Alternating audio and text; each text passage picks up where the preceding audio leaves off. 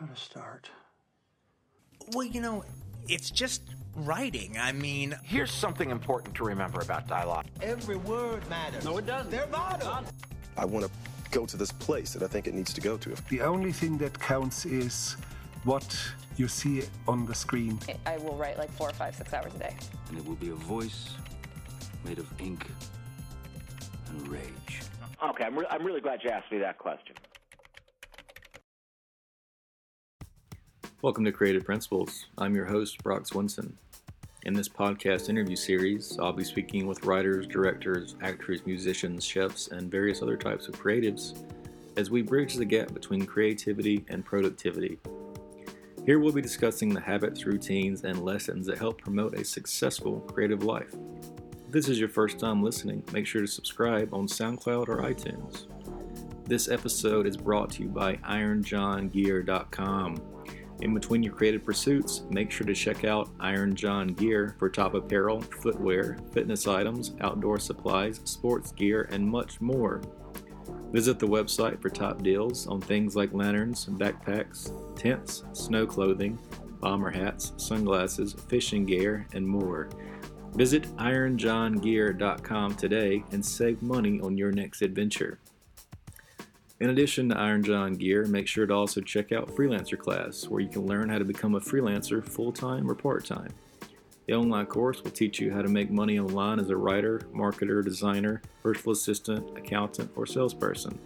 Stay tuned after the show to learn how to get access for free to this $99 valued freelancer course, along with some other free items on our website, creativeprinciples.live.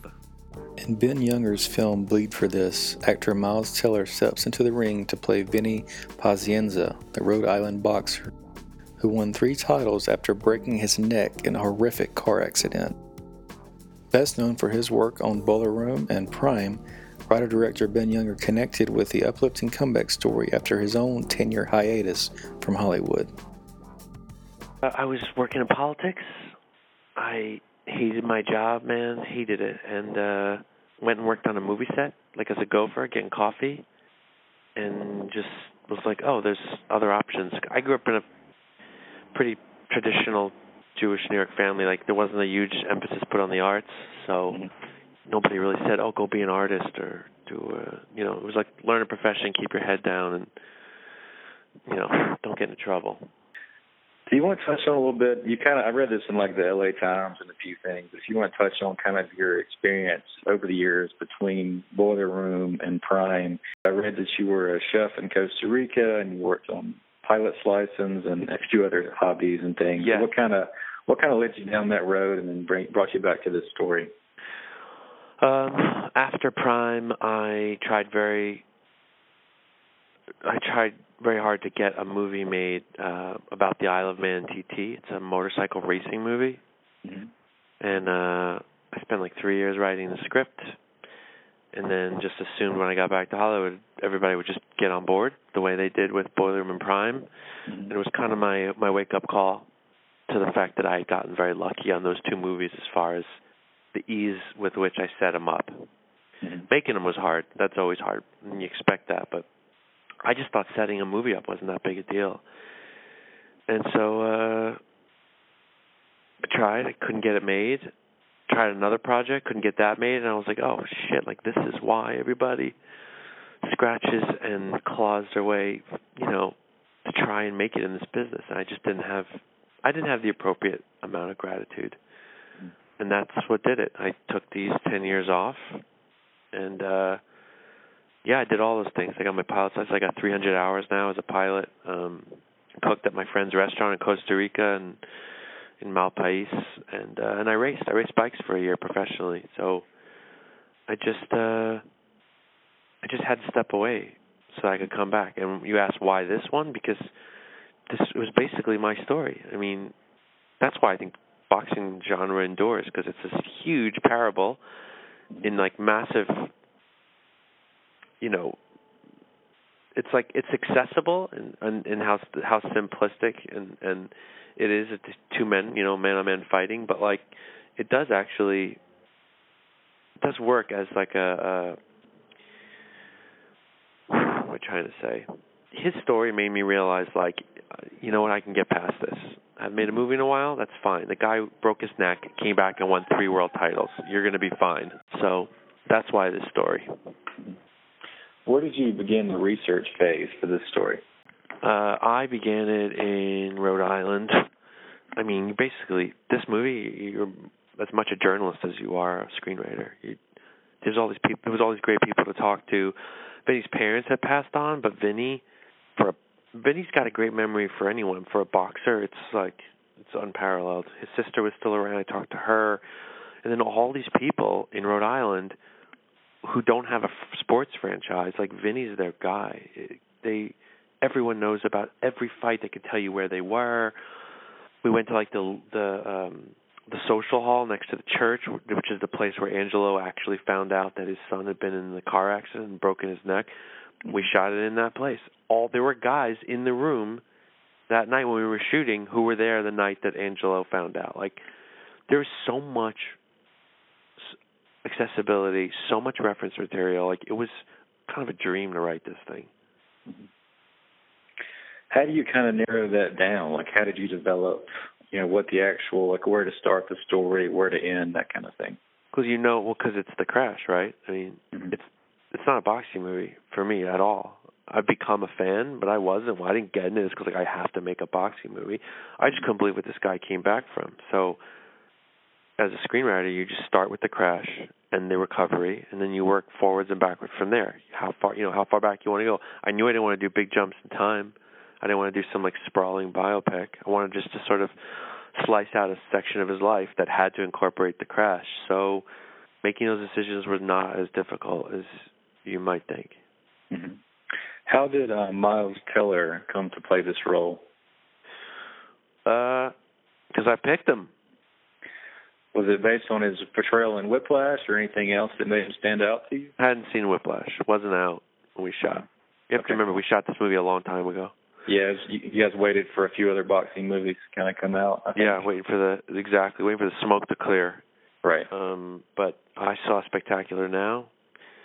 I saw the kid had range and depth, and I like the way he looks. He looks like he could be a boxer. He's not a pretty boy.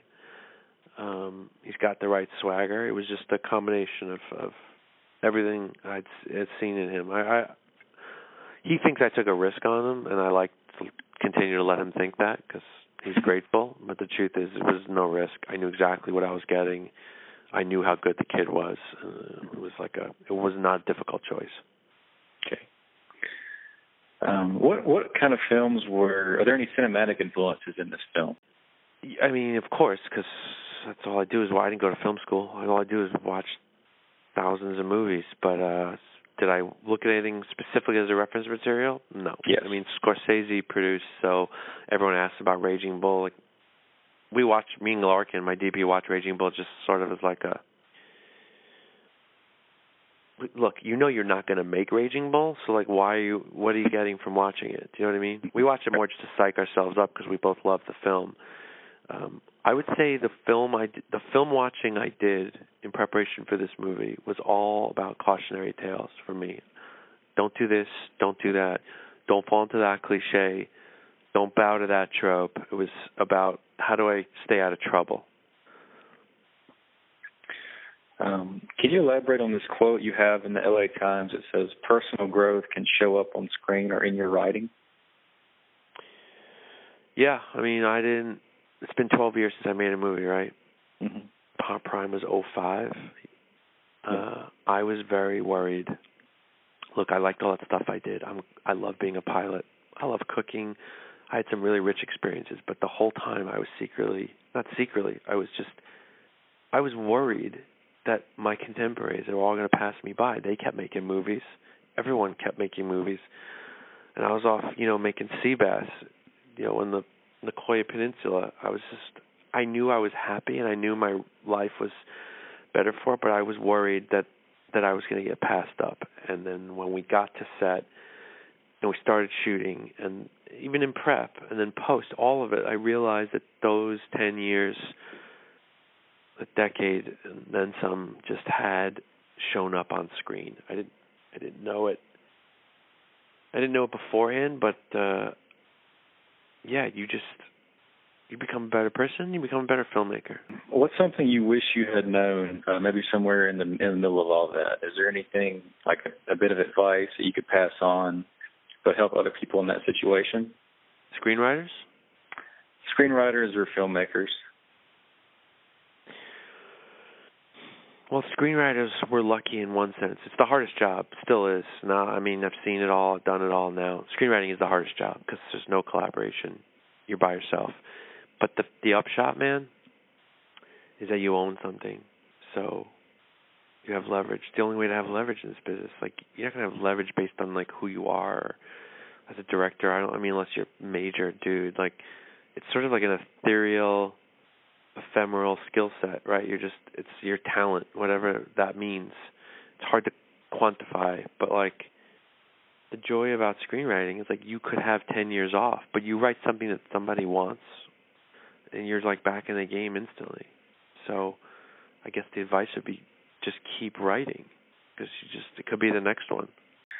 What's the most difficult step in the writing process? Starting.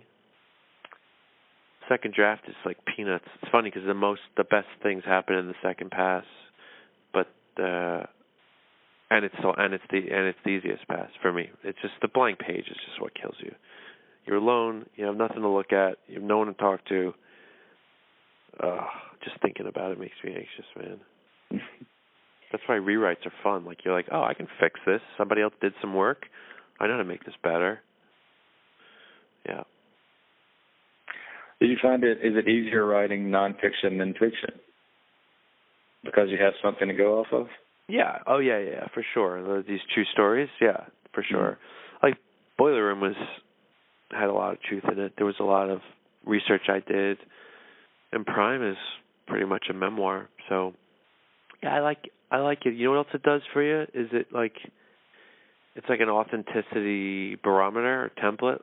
Like you know. If these things happen, you feel comfortable moving forward because there's like inherent truth in them because they happen. They actually happen. Whereby if you're writing just straight up fiction, I think you're constantly going, is this believable? Like I never would have written the story about this guy, and I don't think anyone would have believed it. A guy who breaks his neck and comes back. But like the fact that it happened just like gives you like a pass a little bit. Yeah. What do you think about his like internal struggle not to do like drink or do drugs and that kind of thing? Like I've never really seen that before, or he wouldn't take the shot. What do you think about that as a character? I think for character, it's great. As a human being, I don't get it. Give me the lidocaine, man. Are you kidding me? I mean, Vinny told me the other week in Savannah, this week, I saw him there on Sunday. He told me that was still the most painful thing he's ever experienced, was getting those screws out.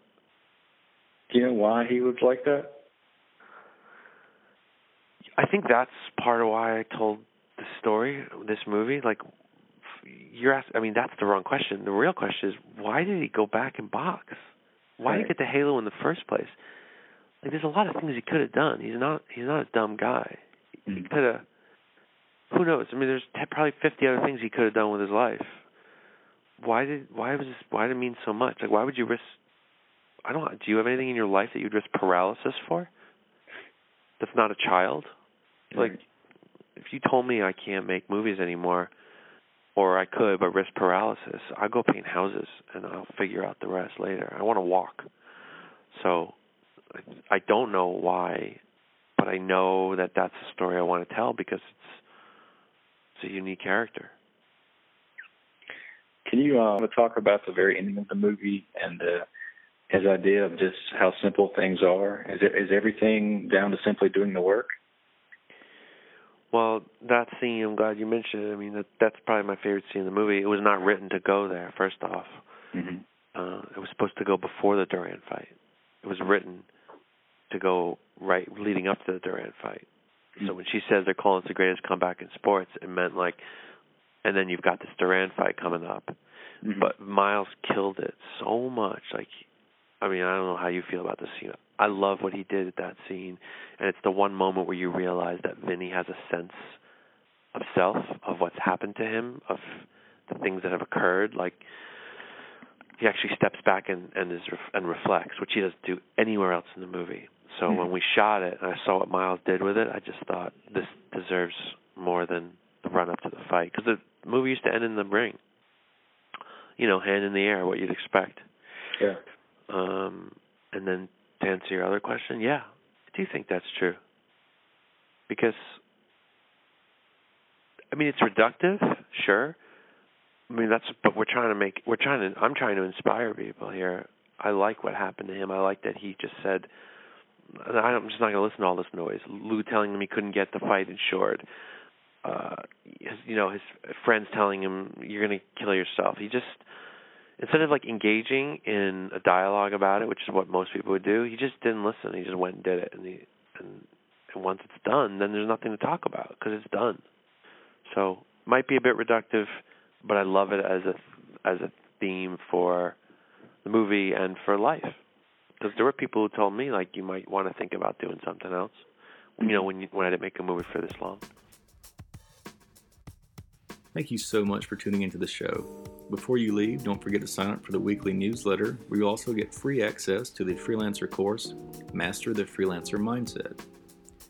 This system will teach you exactly how to find clients online, which includes Step 1, the psychology of the mindset, Step 2, how to create a killer profile, and Step 3, how to find quality clients. This online course is valued at $99. It can be yours for free. In addition to the free course, you'll get access to the ebook, How Hollywood Screenwriters Annihilate Writer's Block. This contains advice from Aaron Sorkin, Cary Fukunaga, and William Monahan. You can find all of this and more on creativeprinciples.live. Visit the website for new interviews, articles, and the daily blog. That's creativeprinciples.live.